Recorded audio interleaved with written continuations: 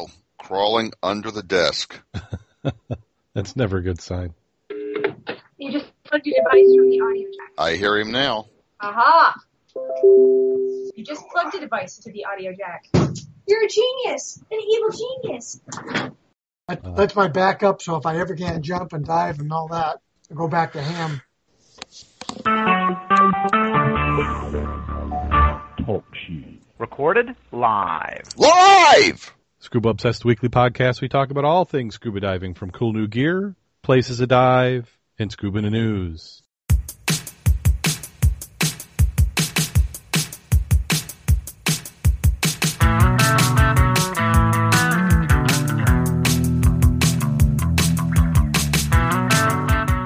Scuba Obsessed episode 302 is recorded live October 13th, 2016.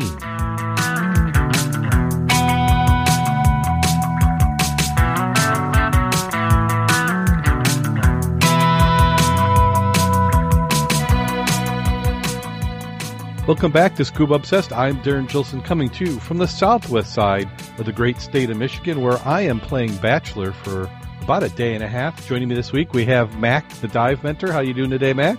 Doing very well, thank you. And we also have Jim Schultz. How you doing today, Jim? I'm up and taking nourishment. Excellent. And then Kevin told me he's going to be playing hooky tonight. He does skiing in the winter season, so I think he's safety patrol. Ski patrol. Ski patrol. Safety patrol. Those are the kids with the orange vests. Ski patrol. So he's got a meeting tonight, so he won't be joining us, but he's here in spirit. But this is odd for me because I've been so busy the last few weeks. My son, his tennis team qualified for state, so he left earlier today to go to state competition. And then my daughter's equestrian team, which my wife is coach of, qualified for state and equestrian team, first time in 23 years, so they're off to state. And I get to feed all the animals. And maybe when I get back, we're gonna have a discussion about how many damn animals we have. Because I bet you they go through about 5 or 6 air fills of food a day. Wow. That's how I'm going to measure everything is in air fills. Because we've got, we got 3 horses, but one went to the competition. So I get home from work, I had to feed them. I then went inside, filled up some water jugs, and went outside to feed the rabbits. And I lost count after about 15 or 20. Well, so they multiply like rabbits. Yeah, they do. And then there's a rabbit inside. Then I fed the indoor cats, which there's about 5, and the outdoor cats, of which there's 2. Then I fed the ferrets, which there's 2, and I fed the dogs. So, yeah. How many riders do you have? Horseback riders? Well, 4.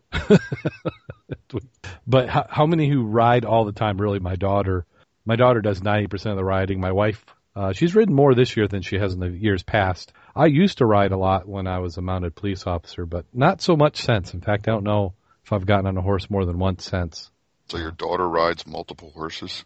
Yes. And that's part of some of the fun we talk about. She's got her old horse, which is the old standby, and it's one it was an offspring. It was one of the twins. We had a horse my wife bred that had twin horses, and Smokey is one of the twins, which is rare. About 1 in every 20,000 equestrian pregnancies results in twins, but it's rare for them to make it. So one of the few surviving. So that's the old man, and we stopped jumping him. He just does mostly pleasure riding. She's got Hunter, who's her jumping and all-around horse, but he's been lame, which is great. And then we've got this half-draft horse, Sammy, who needs to be broke. So she claims she's using all of them. And we've got enough room for 4 horses, but we're down to 3. I'd like to be down to 1 or 2, but that's a whole nother argument there. But we came to talk about scuba diving.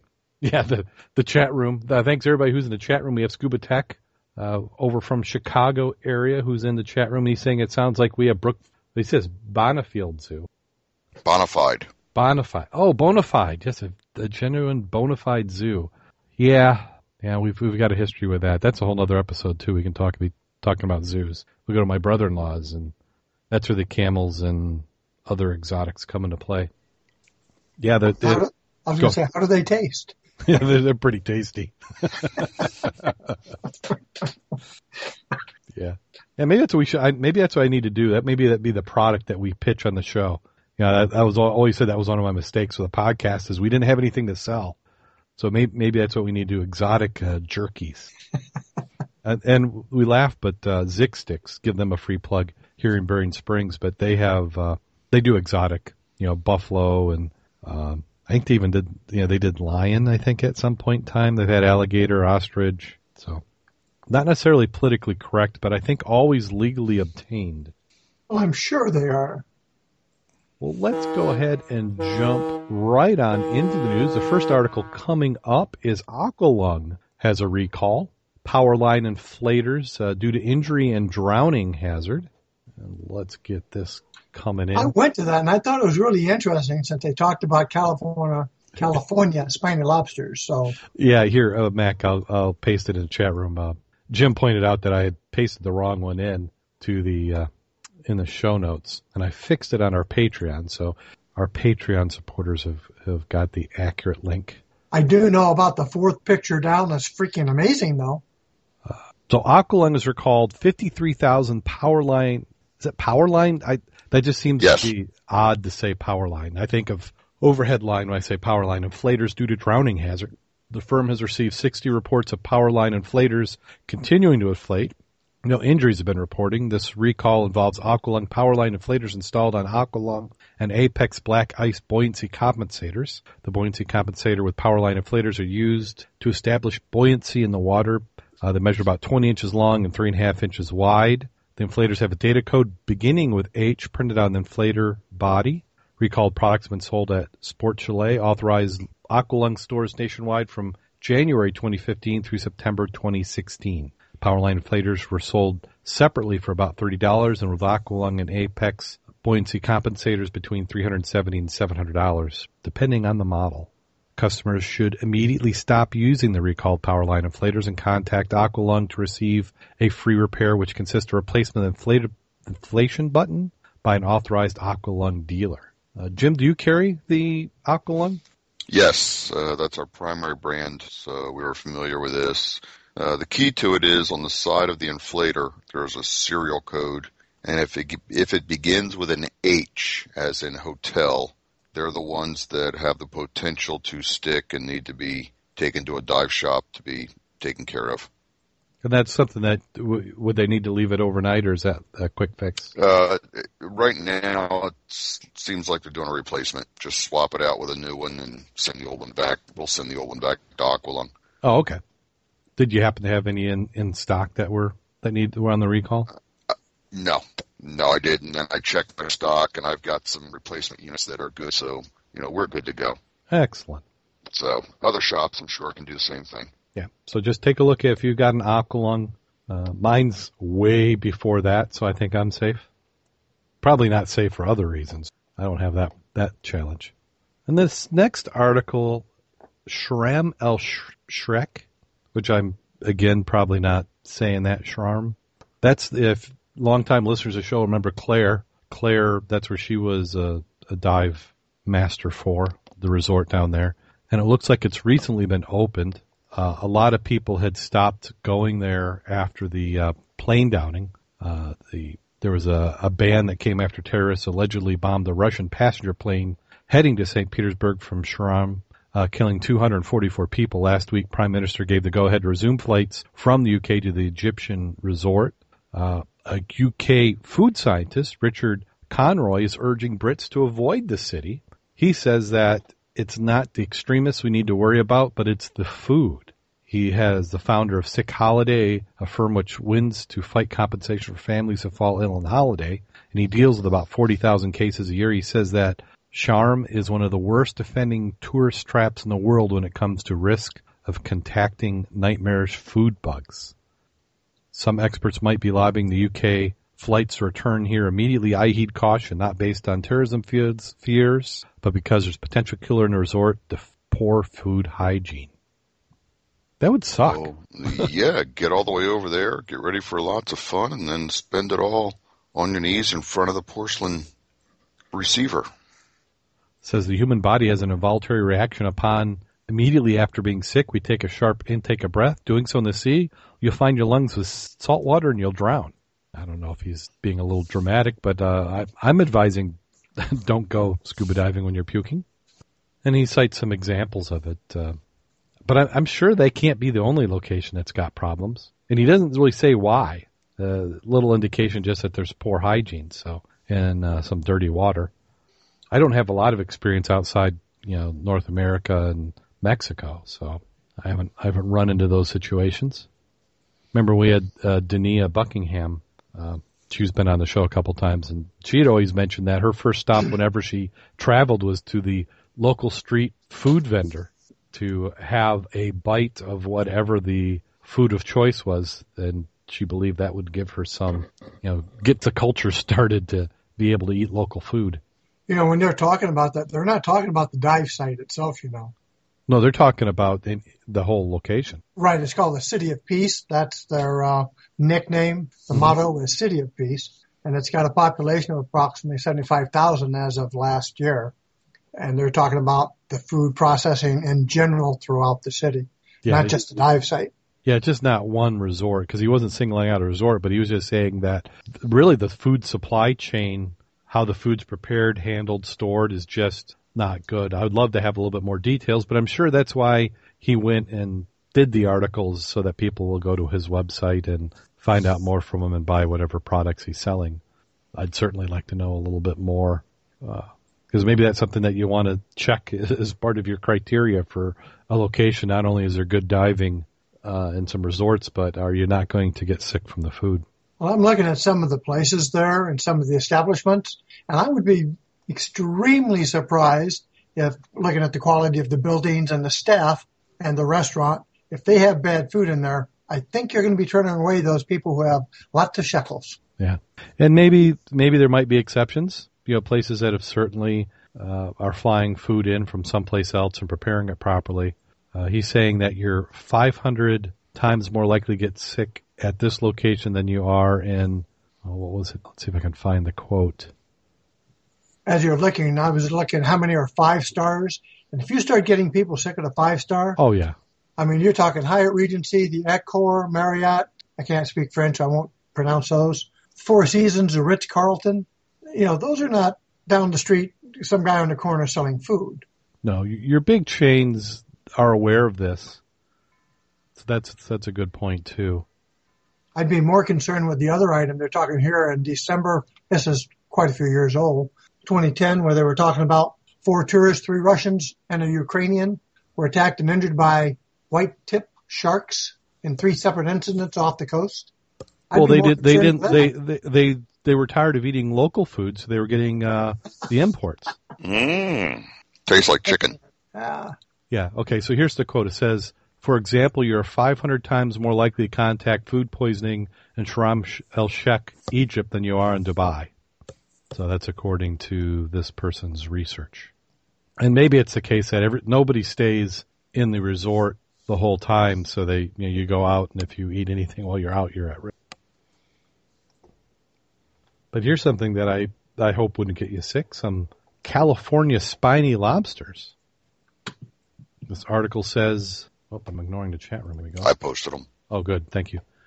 And they're saying that the spiny lobsters are some of the tastiest lobsters, and you get them in California. They said that 95% or more is currently being shipped to China. About the only way that anybody is eating them local is divers going out and catching them for themselves. And it's a nice story. They got some beautiful images of catching them. Now, they don't have the claws like we're accustomed to. And they said China hasn't gotten the taste for the ones with the claws yet, so they prefer the spiny lobsters. And the guy who wrote the article is really upset that they're being shipped over there. And he was kind of blaming the U.S. consumers, saying that we're too cheap. But when they said in 2009, the California lobsters retailed for $10 per pound. In 2015, that price skyrocketed to close to $30. Well, if Chinese are going to pay $30 a pound for lobster, let them have them. We import enough from there. They can have a lobster. I've never had a problem with a Maine lobster. I love Maine lobsters. Yeah, Maine. They're tasty and they're not nearly as expensive. Now, if Chinese start buying them up, I might have to that one I might have to pay a little bit more for. Start eating monkfish. Monkfish. Monkfish. Don't think I've had monkfish. It's also known as allmouth. and their major prey is lobsters. Oh, They eat lobster, and their meat tastes very much like lobster. nice. Huh. I'll have to keep an eye out for that. But yeah, the author was a little put off by it, and just I think it's just part of the capitalistic system. If they're willing to pay it, I think if I was a fisherman and I can get more for a different market, then I should take advantage of that market. As long as it's not shipping overfishing. your products off to another country to have produced cheaper. That's good too, right? Capitalism. They haven't ship them off. Go ahead, ship them off. Make those shoes in Mexico. Well, that's what he's trying to tie this together. Is that this is the same argument? But I don't. Is it? Why isn't it? You're taking out materials from the coast of USA. You're selling it to somebody at a really nice price. You're making a nice profit. Why would you not? Yeah, I'd What's sell the it to him. difference? Those are huge lobsters, though. Ooh, yeah. Jim just pasted a photo of the monkfish, which is spelled just like it sounds. Wow. A little ugly, a little sucker, isn't he? Oh, they are ugly, but boy, do they taste good. So they must just hang around the bottom and wait for a lobster to come by and pounce on them. I wouldn't put my hand in his mouth. He kind of looks like that was an anglerfish. If you saw the movie, was it Finding Nemo? And there was that fish that was attacking. This one resembles that. Well, it's kind of like a flounder. It just looks kind of strange. It's flat, almost. I like the one that looks like it's been dipped in butter. I prefer them cooked, too. Yes. Yeah, I can't say I don't mind sushi, but I do like my cooked fish. Mm-hmm. Look at all these cooked meals here. Sort of makes me hungry. I need a snack now. Yes. Sorry to distract you. Food has a tendency to do that. Yeah, I missed my chicken wings tonight. Ooh, That's the chicken wings. Yeah. I wish that had a back room where we could record. That'd be a good recording location. You'd need some really place where it's quiet because it is not quiet on Thursdays. Not at 40-cent chicken wings. Yeah. And they are good wings, too. Bone or boneless. Yeah. Well, the next article we have is an explorer says he's found the legendary pirate ship off the coast of Cape Cod. Undersea explorer who discovered the Wyandotte Galley, the first authenticated pirate ship in North America, believes he's found the ship's legendary treasure after more than 30 years of poking around the murky waters off Cape Cod. Barry Clifford tells Associated Press his expedition recently located a large metallic mass he's convinced represent most, if not all, the 40,000 coins and other riches believed to be contained in the ship. We think we might be at the end of the rainbow, Clifford said in a recently opened Wyandotte Pirate Museum on Cape Cod, where many of the expedition's finds are now showcased. Maritime archaeologists and historians say they're intrigued, but remain skeptical, mostly because he's been disproved on other finds. Barry Clifford's many claims have been very exciting if they can be verified with photographs or scientific proof, says Paul Johnston, a curator at the Smithsonian's National Museum of American History in Washington, D.C., who specialized shipwreck. Until then, it's just talk. The former slave ship commanded by the English pirate Samuel Black Sam Bellamy went down in stormy seas off Wellfleet, Massachusetts in 1717, killing all but a handful of the nearly 150-person crew. It is believed the heavily laden ship sunk quickly, leaving the ill-gotten riches from over 50 ships at the bottom of the ocean. But Victor Mastone, chief archaeologist from Massachusetts Board of Underwater Archaeologist Resources, which oversees shipwreck and other undersea finds, suggests the pirate could simply have been lying. Did they brag more than they should have? Who knows, he says. We know what pirates said they had. Clifford dismissed Johnson and other longtime opponents for having refused to treat his team's work seriously. Why would they be bragging to the judge about how much treasure they stole? They were hanged, he said, referring to the fate of the befell the surviving pirates of the Wyandotte. The 71-year-old explorer hopes to start investigating the suspected riches this month, but stressed recovery process will take some time. Once the mass is located and raised, his team will need to gently break it down using electrolysis and small hand tools. For me, it'll be great to get it all finished, but it isn't going to be done by my lifetime, Clifford said. Archaeology doesn't happen quickly if you're doing it correctly. Since his 1984 discovery, Clifford and his team have returned nearly every year to the wreck, over which he has special rights. They've already reclaimed some 200,000 artifacts, including thousands of silver Spanish coins, hundreds of pieces and fragments of rare African gold jewelry, dozens of cannons, various colonial-era objects, and other prizes. A new find at the wreck made him famous, which would be a coup for Clifford, who has long dealt major setbacks with other recent expeditions. So what they're referring to is that he had made a claim that he had found something, I believe, that they don't say in this article, but I read another one. It was off Haiti. And after he had mentioned it, everything disappeared, and he claimed it was looted. But there's some who don't like his processes for archaeology. Yeah, most archaeologists, because they didn't find it, and they're not discovering it, and they're not digging it.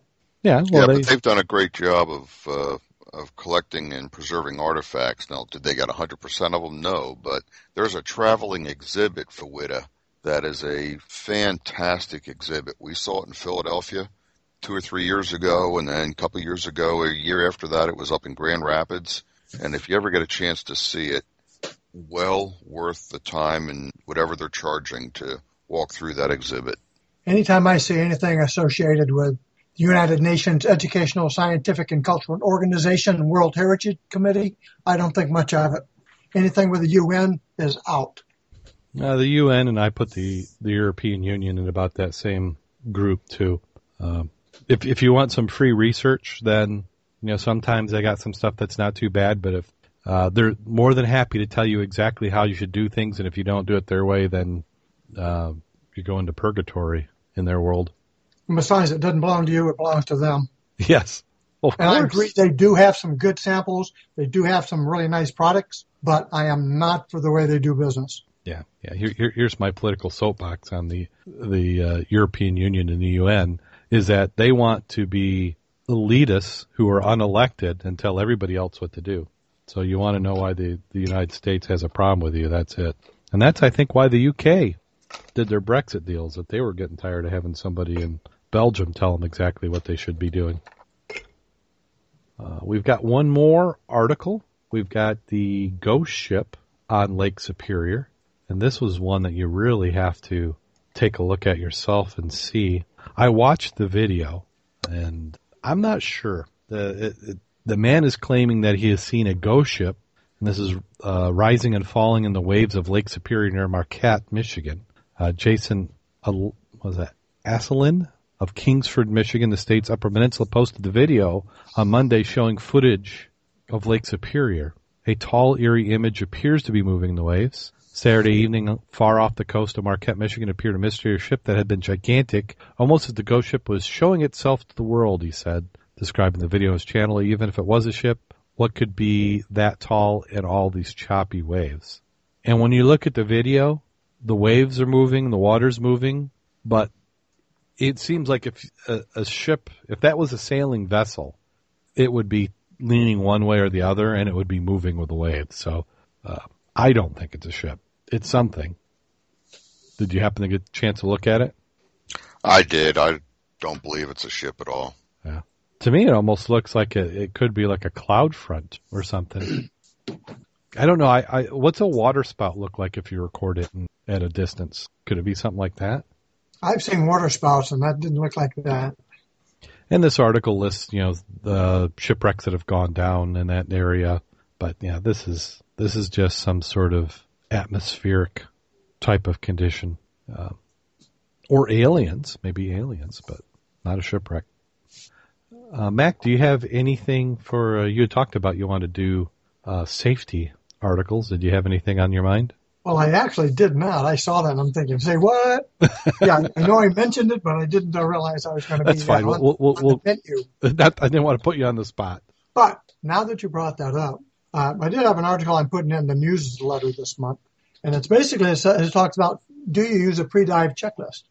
And where this came from, there was a study done that talked about a multi-location cluster randomized trial with parallel groups, blah, blah, blah, the way you would normally do one of these. Key item is they talked about, they had participants at least 18 years of age. They were all certified divers, and they were planning to dive through like cattle boats and other areas.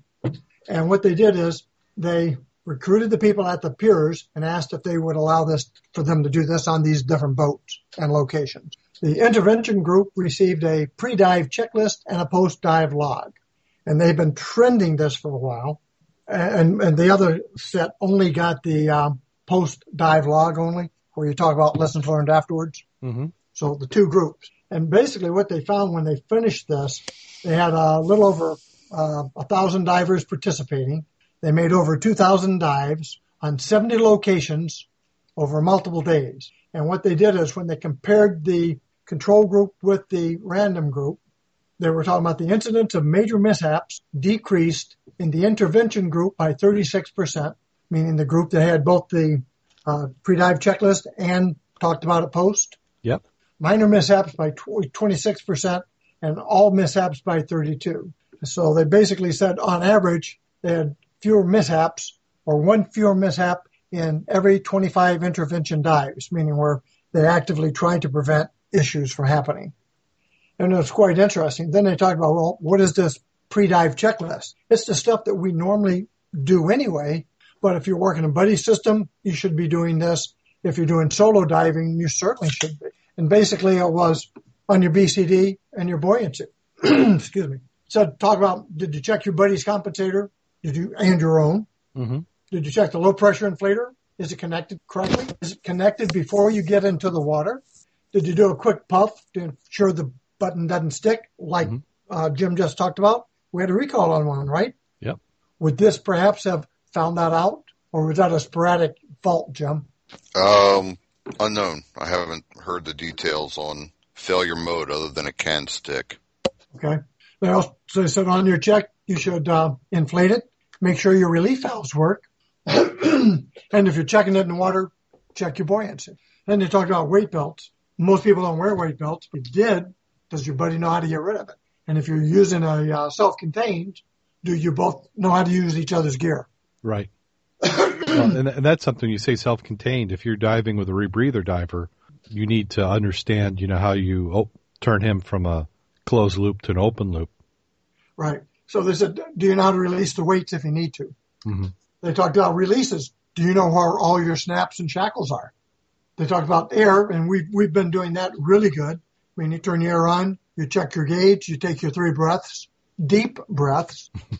Did you do that? And if you're doing solo, you should be doing that. They talked about if you're diving and then you start having fluctuations, there's a good reason you want to abort the dive until you figure out why. Then they said the final is the normal cursory check of you got your mask, fin, snorkel. Did you test your flashlight before you took it down? Is your compass still working? Or did it freeze up? Can you move the bezel? And did you turn your computer on? Yeah. Don't forget hooking up your dry suit. That's one I forget quite often. True. And if you're just going back from wet to dry, it's a very easy item to forget. And then, of course, then they talked about the use of mnemonics to help remember to do that. Like B, W, RF, RAF, begin with, review, and friend. And then they talked about different type of mnemonics people have come up with, like burgers with relish and fries. That's the one you're looking at with your BC, your weight belt, your releases, your air. Final OK is all the equipment you need. Do you have it? I think maybe what I need to do is make a checklist and just laminate it and then bungee it onto my arm or something. I like all the mnemonics except for, of all the training programs I've been with, everyone wants to do mnemonics, and I can't. I just would cross them. It wouldn't be anything that I can remember when it comes right down to it. But those are just a general overview ones, and if that cuts down accidents just doing your normal stuff, why wouldn't you do it? No, it's certainly a good idea, and especially we're regular divers. We're getting in the water quite often, and we should be doing it as well. But that a lot of these people who are doing trips, the stereotype, I'm going to say many of them, their certification, if it wasn't this year, is many years old, and they're not diving more than 4 or 5 times a year. So I think a lot of the the success is not only are they doing the checklist, but that it takes the time to remind people what they should be doing anyway. Well, I know that when Jim and I are mentoring, we do a darn good job of every one of these and more. Isn't that right, Jim? We sure try. We sure try. I know you think about going off the back of my boat. We always go through that. Have you done this, and this? Yep. Before you step off the boat, because Boat diving's a lot less forgiving than shore diving. Yeah, you got more time to respond if you walk in, or you just, you're at the end of the dock and you just go in, it's 5 feet. Like you said, you get off the end of the boat and your BC's not hooked up and you're overweighted and your air's turned off, you're in a world of hurt. We're going to have a gear recovery Going dive. down. Yeah. So to me, it's a good reminder. If you're solo, you should definitely be paying attention to all of those. And I think the biggest problem I have in making sure I don't screw up something is it's called distractions. Yes. I usually do it in a sequence that I'm used to, but if I get distracted somewhere in the middle, you have a tendency to have skipped something. Mm-hmm. And Squirrel. that's what you got to watch out for. Distractions are a huge thing. And then the part of it is if you're diving with a group is help your other people, your other divers, not be distracted and double check. Be observant of what they're doing. Do they have their dive belt on? Do they have their things hooked up? Ask them. They should be able to repeat back to you. So safety story for the week, Predive Checklist. Yes, I like it. Exercise what you know. Pretend you're doing a mentoring for somebody else, and by doing that, you're mentoring yourself. Good advice. And I think that's a good part Jim brought out. Boat and shore diving, your timeline for recovering from a problem is a lot less when you jumped off that boat. Mm-hmm. And that's considering you got good weather and you got flat water. Yeah. Well, and no current. I mean, you get a strong current, you get 3-foot waves, things can start getting dicey pretty quickly. And if you're somewhat seasick, I know a lot of people like to get under the water as quick as possible so that they feel a little bit better, and that may cause you to shortcut some of the items that you should be checking on. Yeah. The life you save may be your own or mine, and I'm really fond of mine. Yes. So thank you for that one. I like that. So how about the dives? Anybody get any diving in this last week? I got 8 dives in last week. This week only 8? Yeah, I took this week off.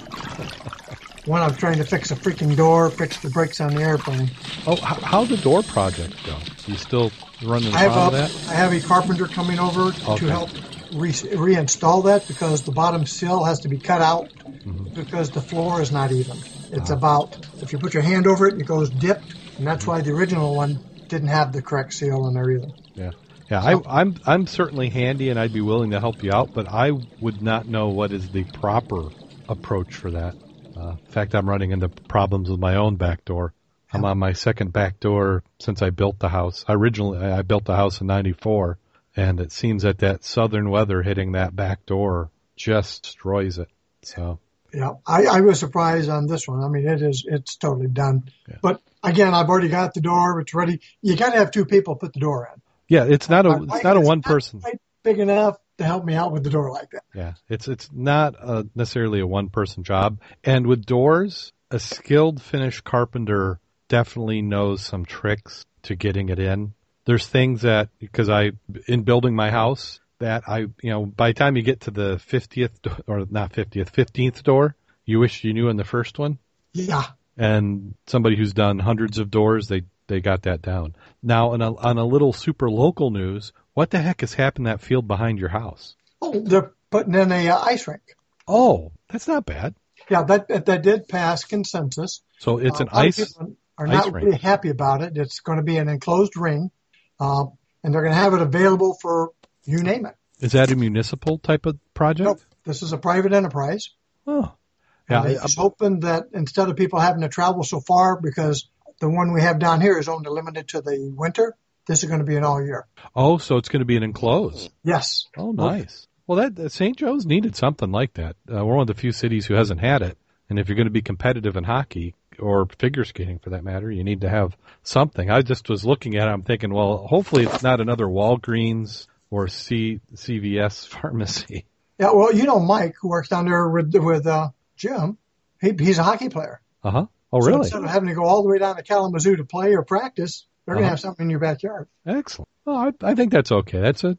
Like you said, some of the neighbors probably aren't going to like it, but it's a heck of a lot better than what could have been there. And I saw that lot go on sale earlier in the year. They started pushing it again, and you kind of wonder what could go in. Because I picture that being a fairly quiet type of activity. Some of the people were concerned you might have more traffic on, Cleveland or Glenlord, which are obviously going to have some. So they downsized it a little bit from the parking. They're going to put it more central location in the lot because he was anticipating building 2 stadiums, one that they could have for indoor soccer, indoor sports during the winter that you can't have normally. Well, there's some of those in the area. I mean, it'd be nice to have another one, but you've got the Kickers Club off 31, or was it M150 something now in Bering Springs? They've got that facility, and yeah, so cool. Okay, I was just curious. I was driving by it, and at first I thought somebody just might be cleaning it up to make it more sellable, but somebody doesn't bring in 3 cranes and front end loaders and stuff if they're just doing something to make it pretty. Yeah. So where did you get your dives in this week? Well, like I said, this week I took from last week off. So this week I've been playing with, like I said, the door and the airplane. Mm-hmm. But I saw that you did, I don't think we got to talk to you about your impressions from the ecology dive. Well, you do know we did get some press coverage on it. Oh, no, I didn't know that. Oh, yes, it was in the, not the Heracladium. I don't know what their problem is with us, but the Nile Star, if you go, you can find it on the electronic copy. You don't have to pay any money to get that one. They had 2 nice pictures and a nice spiel, but they were looking at it from the ecology aspect, and that's the part I talked about. I basically had an interview with them about, 20 minutes or so, and they want to know, why did we dive there? What did we find? What did we look at? And I talked about, we look at not only when we're moving trash, but we see what kind of vegetation do you have, what kind of clams, what's the clam life, are you still getting a lot of crayfish, do you have snails? All of those would show the health of the river. Are we seeing lampreys this year? And anything like that we find odd or different or massively changed, I normally contact U of M and let them know this is what we're finding. Like when we found the lampreys multiple times last year, I contacted to find out where they're doing their treatments. Mm-hmm. So if they needed to do one in our area, they'd have some heads up on what we're finding. Yeah. Didn't somebody see a lamprey this year? Yeah. Yes, matter of fact. Yeah, who was Yes, I saw some early in the season. John saw some, and we also had little bloodsuckers this time. That's what somebody was saying something in the last few dives. Yeah, Rob came up. That's why you want to wear your hood. He came up and said, look at the little bloodsuckers on my hood. Yeah. Yeah, if they can get through a 7 mil neoprene, then they're doing pretty good. Yeah. But I was hoping we'll eventually get those kits from that professor in Chicago for algae growth and fungus or whatever that stuff is that we're finding growing on the rocks, both the green, the blue, and some yellow. And I've got some decent pictures, and I'd really like to know what it is, why we have it, and it used to not be there. And it's on the side opposite, it's in the fast side. Uh-huh. Yeah. And the only other item I could think about, somebody was telling me that has more sunlight than any place else. The fast side? Yeah, they were saying, well, the sun is coming up and she sets, but I thought I've got just as much sunlight, as it's coming up both sides. Once it gets past half noon, I'm in a shade. Yeah. So I'm not sure it's got anything to do with the sunlight. Yeah. Well, it might be something that we can take to some of the local universities here. I know Andrews, through the Math Science Center, they're always looking for projects, so maybe that's one that I'll have my kids go over there and bug them about. Maybe there's somebody who needs a research project. Yeah, I'd be more than happy to bring some samples up. Yeah, because that'd be something that'd be nice to have somebody take some time and document it, and somebody who's got resources to analyze it and determine what strains it is, and because you're probably wondering, is this a normal strain? Is it an invasive strain? Is this a sign of something? Does it mean we're got too much nutrients, not enough nutrients? Why is this here at this stage? Yeah, is it hazardous to my health? That's my big concern right off the bat. We were diving low, down at Merrimont, down past the spillway, not the spillway, where not the sewage pipe comes in, but the drain pipe, the big one, the one you can walk through. Uh-huh. We were diving that 2 weeks ago, and when you got into the affluent downstream, your face would burn. Oh. Yeah, so we obviously removed ourselves from that area because it's sort of a little bit of a deadhead there. You don't have quite the current you do on the opposite side. So it would have been interesting to be able to take some samples and find out what was in it that would make your skin burn. Now, we've got a member, the chat room saying face burning is no good. Yeah. Don't we have somebody in the dive club who's a waste treatment expert? Would he be able to say, because it doesn't seem like normal waste coming out of a waste treatment place should be doing any burning. Well, this was not coming from it. This is the one that's got the storm drainage that bypasses that and comes straight into the, so you don't have to process the storm drainage. Oh, so you're saying this is coming out of the storm drain? Oh, yeah, this is a big storm drain. Oh, so that somebody would be... could have dumped something, miles away, got caught into the drains, and came on out. Well, that would be nice to know, because if you could figure out what the chemical was, then we could track it to whoever was the company who was using that chemical. Yeah.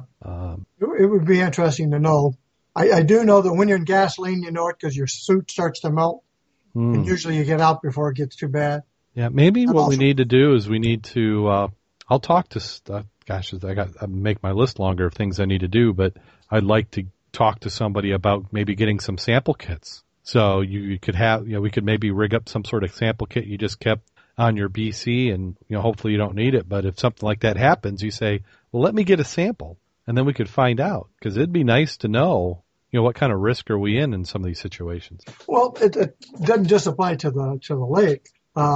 It's more so like I'll use Paw Paw Lake for an example. Do you remember a couple of years ago when they started to do the treatment for the invasive species, and we got requested if we'd go out, if we had some divers who would go out and take core samples for them. Yeah. And then they analyze some of those samples.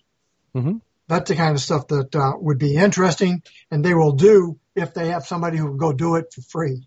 Yeah. Well, that's one of those things where if we could, and maybe that's just to getting a relationship with the university, is maybe it just becomes something that every time we go out, we get to a spot, we take a GPS reading of the spot, we take a sample, and you log it. And it would seem like somebody who wants to start collecting data, because you may be able to discover something that you didn't even intend to look for. Well, like last week, did you see the post that Kevin made? We went out and dove those two items, the targets we had. Mm-hmm. So he came up from 70 feet checking on that one boat. And, if you looked at some of the pictures I didn't post, you didn't see him. His eyes were burning. From the sulfur from the... Sulfide. Yeah. And this is 70 foot down, and you're not, you're only doing disturbing the upper layer of wherever he's at. Right. And if that's doing that to him, you wonder what else is in there. That would have been an interesting place to take a sample or several samples. And I believe that naturally occurring conditions can be quite toxic as well, and we just sometimes underestimate it. So it'd be good to know what that is and understand what the risks are. As a diver, is there things that we need to be concerned with when we're going down? Well, yeah, there is, because we muck up the bottom. we're not necessarily gentle. Sometime more than other times, Yeah. and even though we don't use big mechanical devices and big dredges and backhoes and that kind of stuff, we're still disturbing a couple of inches up down to a foot layer. Yeah. And if you look back when they dredged out the river, they were getting cadmium, lead, arsenic. Now, what levels they were getting, they really didn't post, other than it was not something you could take out and put in your front yard. They had to have a special place for it. Mm-hmm. But it would be nice if we had a place that we could do sampling, turn in and say, hey, we'll give you some free core samples. Right. Well, would you tell us what's there? I was actually having a discussion earlier today with somebody at work, and we were talking about he had been at a company who used to use recycled wood. And he said that one of his suppliers was a scuba diver in Lake Michigan who would bring up these logs. And they said they stopped using them because he was just so expensive. The logs were too expensive for what the market was. But we were talking about Saugatuck, and my grandfather had a marina in Saugatuck. And that whole bay there in Saugatuck is filled with sawdust from milling over 100 years ago. So that bottom is spongy. And anytime you do anything that disturbed the bottom, you'd have sawdust come up. Well, what happens with 20 feet of sawdust over 100 years of baking or cooking down there in the water? You might have some unusual concentrations of different chemicals or processes. Well, an example of that is Sheboygan, back by the old paper mills or by the lumber companies. Oh, yeah. Yeah. Yeah, I was also mentioning that to him because I told him about all the trimmings you'd find where they'd square up the logs. They just threw the pieces out in the bay there, and there were tons of them. Cool. Jim, have you ran into any instances where you've had weird water? Oh, yeah. Usually when it starts stinking, you know something's up. Stay off the bottom, but Now, you've dove wherever, when you guys used to take your fire hoses and you had your lake draft points. Yes. We've dove a couple of those. Now, that's where you wind up into some of that unknown bottom, material, isn't it? Yeah, we try to keep them up off the bottom a little bit so we don't get all the silt and crap pulled in and trying to go through the pumps. But you can get some funky water. We've had some fire department wells that really gets pretty nasty. I know the well at our station is really good, clear water. A lot of people like it for pool fills. Mm-hmm. But we've pulled some stuff out of the lakes and some other places that are not water you want to keep in your truck. And not all water is the same. Now, when you're drawing this water off, is that where sometimes like at Singer Lake, there's a intake that the fire department can use? Is that what you're talking about? Yeah, standpipe or what we call a dry hydrant, where you go in and you actually draft through it. Now, what kind of maintenance is on those? Is there some process because I imagine it's got some sort of screen out there in the water, and as these lakes silt up, it seems like that could start to encroach on those screens. Yeah, we try to go out and blow them out to keep them away. Keep the crud from building up around it. Dump a tank of water, run it backwards through there to kind of blow things away, and then draft off of it to pump the water right back into the lake. We try to dive them at least once a year to make sure there's nothing major on them. Mm-hmm. Excellent. So any dives planned for this weekend? I've got a couple of planned. Tomorrow I'm going to go out and see if I can recover the buoys for the yacht club, pick up their race markers again. And then Kevin and I are planning to get out and do a flyover on a deeper wreck on Sunday. Okay, cool. So we'll see how that goes. That's kind of Big Lake? Big Lake, yeah. If the weather cooperates, we want to get on the Big Lake and see if we can do a flyover on the Farnham. Going to need to fish, or is it going to just try a standard? I think we're just going to do a scan on it, mark it, and then drop anchor and go down the anchor and do a swim over. I know he was interested in going back out to, I believe it's Diamond Lake, looking for the second boiler that's supposed to be out there. I know he's expressed an interest in that. Yeah, he mentioned that somebody had found some other targets for him to dive. I saw some pictures the guy took of an object that possibly could be a boiler, and I think that may be where he's talking about. Well, the boiler that's on that one shipwreck is very broken up, and I wouldn't be surprised if the boiler that's on that's with the shipwreck isn't the boiler that was that ship, because they took pieces from all over the lake and brought them together to make that dive location. Yeah. I went to a friend's house actually last summer on the lake, and in his yard, he has a boiler buried in his backyard. Oh, and that was off a shipwreck? We don't have a clue. He just said, "What do you think this is?" And I walked over and said, "Yeah, it's a boiler, but it's buried." It's like it would take a good bit of taking a shovel and some manual labor to get that uncovered to see exactly what it might be. Well, my parents had an old farmhouse in Finville, Douglas area, which is next to Saugatuck. And I can remember my parents cleaned up the yard. The farmhouse was over 150 years old. This is in the 70s. And it was amazing how much just over time the ground level has raised. We found gardens that were 4 or 5 feet below the surface, complete with bricks and stuff. So it was almost like an archaeological dig you would do. So I can believe the same thing with a boiler. Somebody just dragged it on shore, thought it looked pretty, and then over the years, the grass and everything has grown up around it, and it's now buried. These farm sites are quite interesting. I've got a friend who's also into metal detecting, and she invited us out to work on her land. We got postponed because of the poison ivy and poison oak in that area. She went out and got a backhoe, and in this area where they used to be a dump, she went down 10 foot with the backhoe, made a wall. Yep. And she never got lower than 1950s of all the crap down there so far. Yeah. Well, that house. Yeah, that house my parents had. I mean, and I don't know if I talked about in the show much before or not, but there's a main farmhouse, and this is a farmhouse that's been added on many times. behind the main house, we had like a guest house, and that had a basement and it was probably a 20 by 30 foot building on top of it. When we moved in, ground level was above the basement, yet there was a door. You could see the door. So my parents dug down 8 feet to get to the bottom of the door.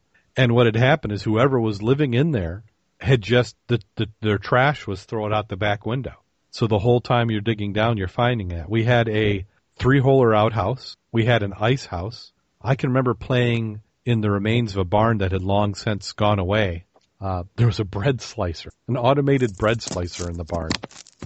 So there's just, that would be a fun archaeological project, was that house. But it was, the original parts of the house were log cabin walls. And then over the years, they just added layers and layers on. We were finished the kitchen, and there was like 5 or 6 floors in that kitchen. They just, anytime anybody wanted to do another floor, they just added up on top. But you can do that with 9-foot ceilings. Interesting.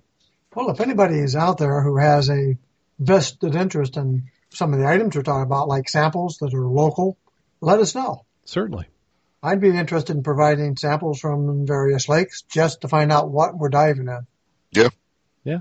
You and me both. And if people are interested in history from this area, they can make a contribution and bid on some of our bottles that we've put up. Yep. So if you go to Patreon, or not actually Patreon, go to www.3ws.scubaobsessed.com, follow the links to our Patreon page, and you can see some of the bottles. And I still have to, maybe with this weekend with me being by myself, I'll get some more bottles up there and posted. But you can make a donation and select some bottles. And we certainly appreciate the people who have donated so far. And we have Scott Hulberg and Vanessa Homyak who have donated the Dive Nitrox level, which they get a shout out each week for their donation. We certainly appreciate it. And we are being careful with the use of the funds that you donate, and we will be updating some of the web hosting and streaming services, so keep an eye out for that. That will be happening here in the next few weeks. And did we ever get a tally from the ecology dive of how much that metal weighed? I know they took the trailer away. I didn't know if anybody ever took it to the recycler to get a scrap. Yeah, they took it in, and we got some money for it, but I don't remember how much they said it was. I never did get the weight. That would be interesting, just to be able to. I thought it was $81. So, something of that nature. Try to remember so $81. I don't know what I probably could back into it to figure out what the weight per pound is, but I know iron isn't as high as it had been in the past, so that's probably an indication that we had a pretty good amount on that trailer.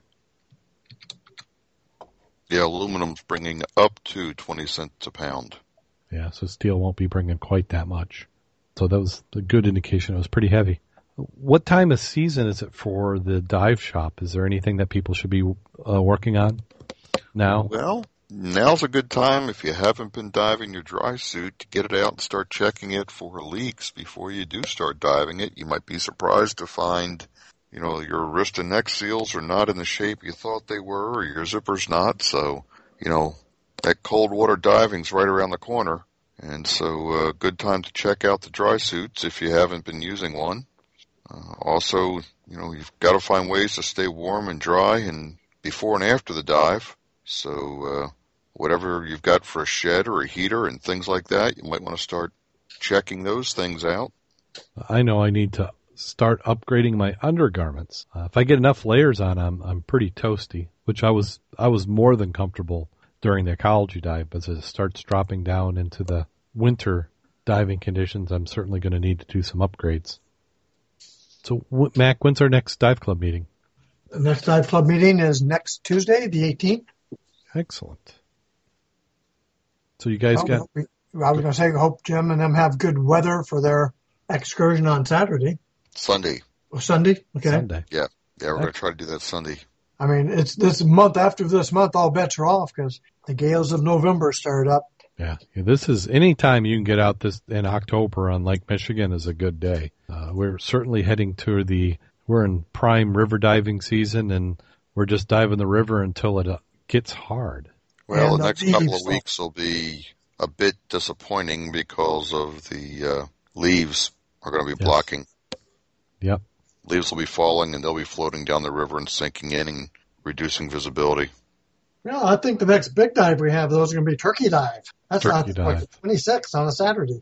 November 26th, Turkey Dive. Have we got any short lists for dive locations for this year's Turkey Dive? Well, it's either going to be the Benton Harbor Riverside like we've been doing, or if the lousy weather, it could still be Niles again. I mean, because Niles has been really, really great to us. Yeah, it's been. Yes, it has. The visibility has been better than you could hope. And the treasures have been coming up. Yeah. Yes. Yeah, I've been happy every time I've gone in. I've found something worth keeping. It still amazes me on the ecology dive how Big John was able to get that damn pipe in his boat by himself and the shopping carts. I don't know how he did it. Yeah, well, who got the stand? Was that like a big sign stand and stuff? Dave Toneman and others were beating it with a sledgehammer to break it apart to get it in the trailer. Did you see that? I think that was Big John too. Yeah, I mean, some of this stuff is like as often as you dive, maybe I just have a certain trail I tend to follow, but some of the stuff I don't even see, and how'd they find it and then get it up? Dave Toneman also brought up a crankcase. There's just huge stuff down there. So there's plenty. It's you think eventually you'd run out, but it doesn't seem like we're running out. We just keep finding more and more. Well, I know that if you look tonight, I think it was Jeremy, John, Adam, Jake, Mary Beth. They hit the river tonight, and if you look on the club Facebook, they got some nice little stuff. One looks like a nice watch with a sundial and something on the back. You haven't got to take a look at that right now. That's pretty cool. Okay, I'm going to go to Facebook. This always makes me want to. I like it. Makes me want to cry. 23 notices. How can I? Oh, here we go. Well, you almost got a sign. They got an L and a D. Yeah. What the heck is that from? That looks like Mary Beth. I'm not seeing it. Yeah, Mud Club page? Yeah. I disapproved it. Should be in 7 minutes ago near Niles. And I'm looking at some of the bottles she got. She got the golf ball, so it's official. Looks like a little creamery bottle. There we go. Now I can see it. Or is that an inkwell? I don't know, but I like that watch in the right-hand corner to the bottom. That looks cool, doesn't it? I'd like to see the other side. Oh, here you go. Oh, yeah. It's kind of got a funky star with a starburst around it. Okay, look at the back side. Wow. It's not a watch after all. It says protected by Sam and Dean. Oh, there's a picture of it there. It's white, and if you look at all the pictures, you'll find it again in a different perspective. Yeah, white with a metal, just before the L&D, the white with a metal plate on it. Looks totally different than the other pictorial of it. Oh, yeah, that must be after they've cleaned it up. I like that door gem, the knob and the lock. That's pretty cool. Of course, everybody on the chat's going to say, what the heck are you guys talking about? Yeah. Go to the club site, Facebook. You'll see it. Yeah, search for Michigan Underwater, where underwater is one word, Divers Club. And that will get you to our Facebook page. And you keep finding more of those canning jar tops. Milk bottle. Yeah, whatever. Interesting milk bottle. So is that a watch? I mean, is that she found? The copyright below the Sam and Dean, protected by Sam and Dean, is bizarre. I'll have to. I'm looking forward to the meeting. Hopefully she'll bring that to the Mud Club meeting, and I bet she does. Yeah. And I agree with you on that door lock. That's an interesting door lock. Yeah, and I haven't seen John's stuff. I mean, if John's been out there, he's got more than that.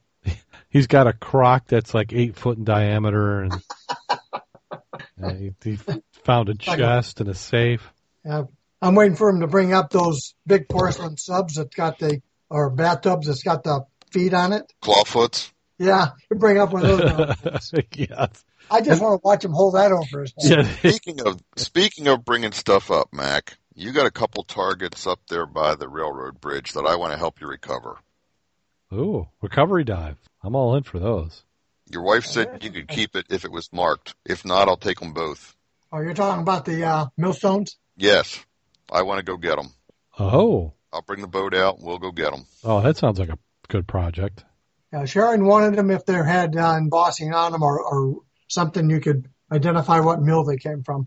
Even if they don't, I'm sure that there's plenty of museums or front yards who would certainly appreciate them. Those will always find a home.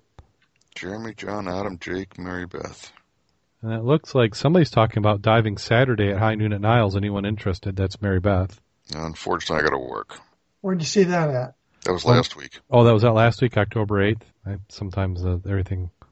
Now, who found, Mac, did you find that round bottle? Yeah. Cochrane. Wow.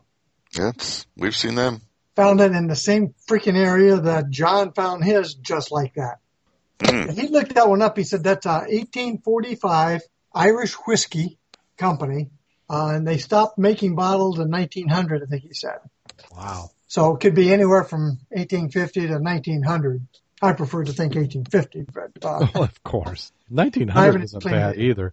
But I wouldn't think that they'd be a round bottom in 1900, or did they? Imagine they'd be more back in those days before 1900. Yeah, I would think the older is the more likely, because it wasn't the strategy behind the rounded bottles so that you didn't stand them straight up and they dry out. Yeah, kept the cork wet. Yeah, I'm still waiting for us to be able to find some true torpedoes. I haven't not seen one down here. You've seen the one I found in Sheboygan. Was that a full torpedo? I think so. It's got a tapered end. To the club meeting. I have to go and find it somewhere. I've got it. Yeah, I'll if I find it, I'll bring it to the club meeting. But it was that kind of bluish green glass. Well, Jim, you've got two like that, don't you now? Yeah, one's got a broken neck, but they're round bottoms. They're not torpedoes. One's got a broken neck and one's intact. So what's the difference between a round bottom and a torpedo? Torpedo is more of a tapered end, much more of a tapered end. Oh, so I think mine's a round bottom. Yeah. Mine looks a lot like what you show in that photo, Mac, except for it doesn't have the emboss. Yeah. There was some embossing, but it wasn't anything interesting.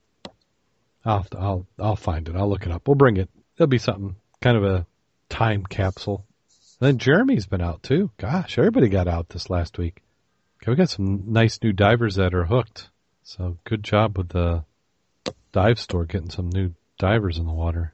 Nice having that young blood out there. Oh, it is. Then to see them and they're excited and they're getting in the water all the time, and yeah, because sometimes you wonder. I'm always nervous when I'm the youngest. That's not a good sign. Well, Mac, you got anything you want to plug? Well, other than the club meeting, and to make sure you put on your calendar for November the 26th for the Turkey Day dive. Turkey dive. Yeah, we usually have a pretty good turnout for that. Jim, you got anything you want to plug? Well, we've got an advanced open water class at Gilboa next weekend, the 22nd, 23rd. If anyone's interested, they can just contact the shop. We're going to be doing an advanced, and if anybody wants a deep or another specialty, we can add it on with that advanced class. Yeah, you don't have to be local to the area. You just have to be able to get to Gilboa, don't you? Get to Gilboa, yeah. Excellent. Dave's going to be teaching that class for us, so I know we've got 2 students planning to go and probably a few more. And did you guys get to, was it on Wednesday was it this week or last week where they had the show at the museum? Oh, we had, 8 or 9 of us were there. Oh, yeah. At Dowajak. Dowajak. So what was that about? A&T Recovery, talking about their recovery of World War II trainer aircraft from Lake Michigan and how they're being restored. They also showed quite a bit of video of the World War I captured German submarine that is sunk in Lake Michigan, and mentioned that there is, I won't say plans in place, but a great deal of interest and rising probability that will be a target for recovery. Oh, awesome. Because it's at such a deep depth that nobody is really going to see it down there where it's at. So, well, it's about 300 feet. It runs from 250 to 300. But the location has not been released. It's being held very, very close to the vest, and for certainly good reason. But that would be outstanding to see someone bring that up and be able to have a World War I and a World War II sub side by side in Chicago. But the cost of preserving that would be phenomenal. No. Restoration would be extensive, but where else can you find a World War I German submarine? So the idea would be to place it near where the World War II one is now? Well, that's just one thought. Yeah. Well, I think it would be, they make money on that every day at the museum. That's one of their top exhibits. We're talking about, and I can't remember the call numbers on it, But if you go to the Science and Field Museum in Chicago, they've built a new structure for it. So it's now inside. It used to be outside, but it's now inside. And you can tour that submarine. And if you had the World War I one conserved and next to it, gosh, that'd be a great exhibit. That'd be a reason to fly to Chicago just to see those two. That one in Chicago is the 505. 505, yes. You can look that up and you can see the stats on it. Yeah. The only thing I did not understand that he talked about when he was referencing the sub was ownership. And I understood it's from the Treaty of Versailles. We got the subs. At the end of their useful life, they were to be destroyed. To me, I consider taking it out and sinking it by gunfire destroyed. Yes. So I don't understand how there can be any who wants it and who owns it. If we got it, we destroyed it. If somebody gets to pieces and brings it back up, I don't see the issue. It's because we're wusses when it comes to this. Well, I don't see the sense in giving it back to somebody whenever, You know what I'm saying? No. It was spoils of war. So sorry you lost. Here we go. And we destroyed it. Right. And you put a plaque on in the entrance and you say this is dedicated to all the veterans from both sides of the conflict who lost their lives, and there you go, and there you have it. To go and try and claim something after it's been brought up and the money's been put into it to be preserved is a little crazy. But that'd be a fight I'd be willing to go. So we are to that time of the show. Are you guys ready? Ever ready. Okay, this one is from Rod McCullough from New Zealand. So you can thank or blame Rod, whichever the case may be. A DA officer stopped at a farm and talked to an old farmer. He told the farmer, "I need to inspect your farm for illegally grown drugs." The farmer said, "Okay, but don't go in that field over there," as he pointed out the location. The DA verbally exploded and said, "Look, mister, I have the authority of the Department of Justice with me." Reaching into his rear pocket, the arrogant officer removed his badge and proudly displayed it to the farmer. "See this badge? This badge means I can go wherever I want, on any land, no questions asked, no answers given. Do you understand, old man?"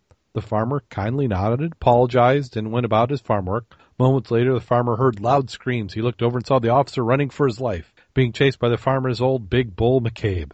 With every step the bull was gaining on, it looked like he was certainly going to be gored before he reached safety. The officer was clearly terrified. The old farmer threw down his tools, ran as fast as he could to the fence, and yelled at the top of his lungs, "Your badge! Show him your badge!"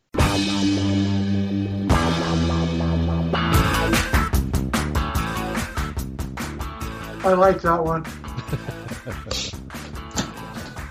Maybe the bull can't read. Definite possibility. No respect for the law. They should charge that bull. I think he did charge. On that note, go out there and get wet. And stay safe. And please don't harass the bulls.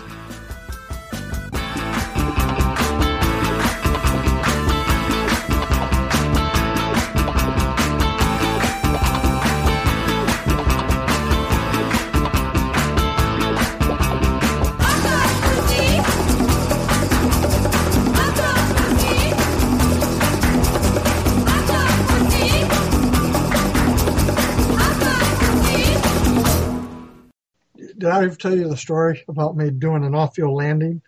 And I was my parachute. People called it pink. I always called it watermelon. Watermelon? Yeah, it's not pink. That's a girl chute. It was a hot air balloon jump, and they take you out, and it's called high and dry. You get out, wherever you land, you find your way back. So I always like to go for the middle of the fields because that's where no telephone poles are and all that kind of stuff. So I come down, and as I'm getting closer, then I notice the cows out there. I went ahead and flare and land, and I'm gathering up my chute there, and I look around, and I notice that the cows are looking at me. The only problem was those were not cows. Oh. They were bulls.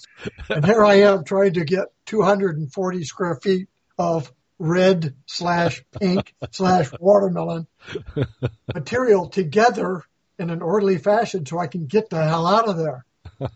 And I'm getting it together, and they didn't run. They sort of walked towards me, and the more I got packed up, the faster I was walking away. So by the time I got to the end of the fence, they were really, really close. And I just remember being on the other side of the fence, and I don't really remember how I got there. You had like a little blackout moment.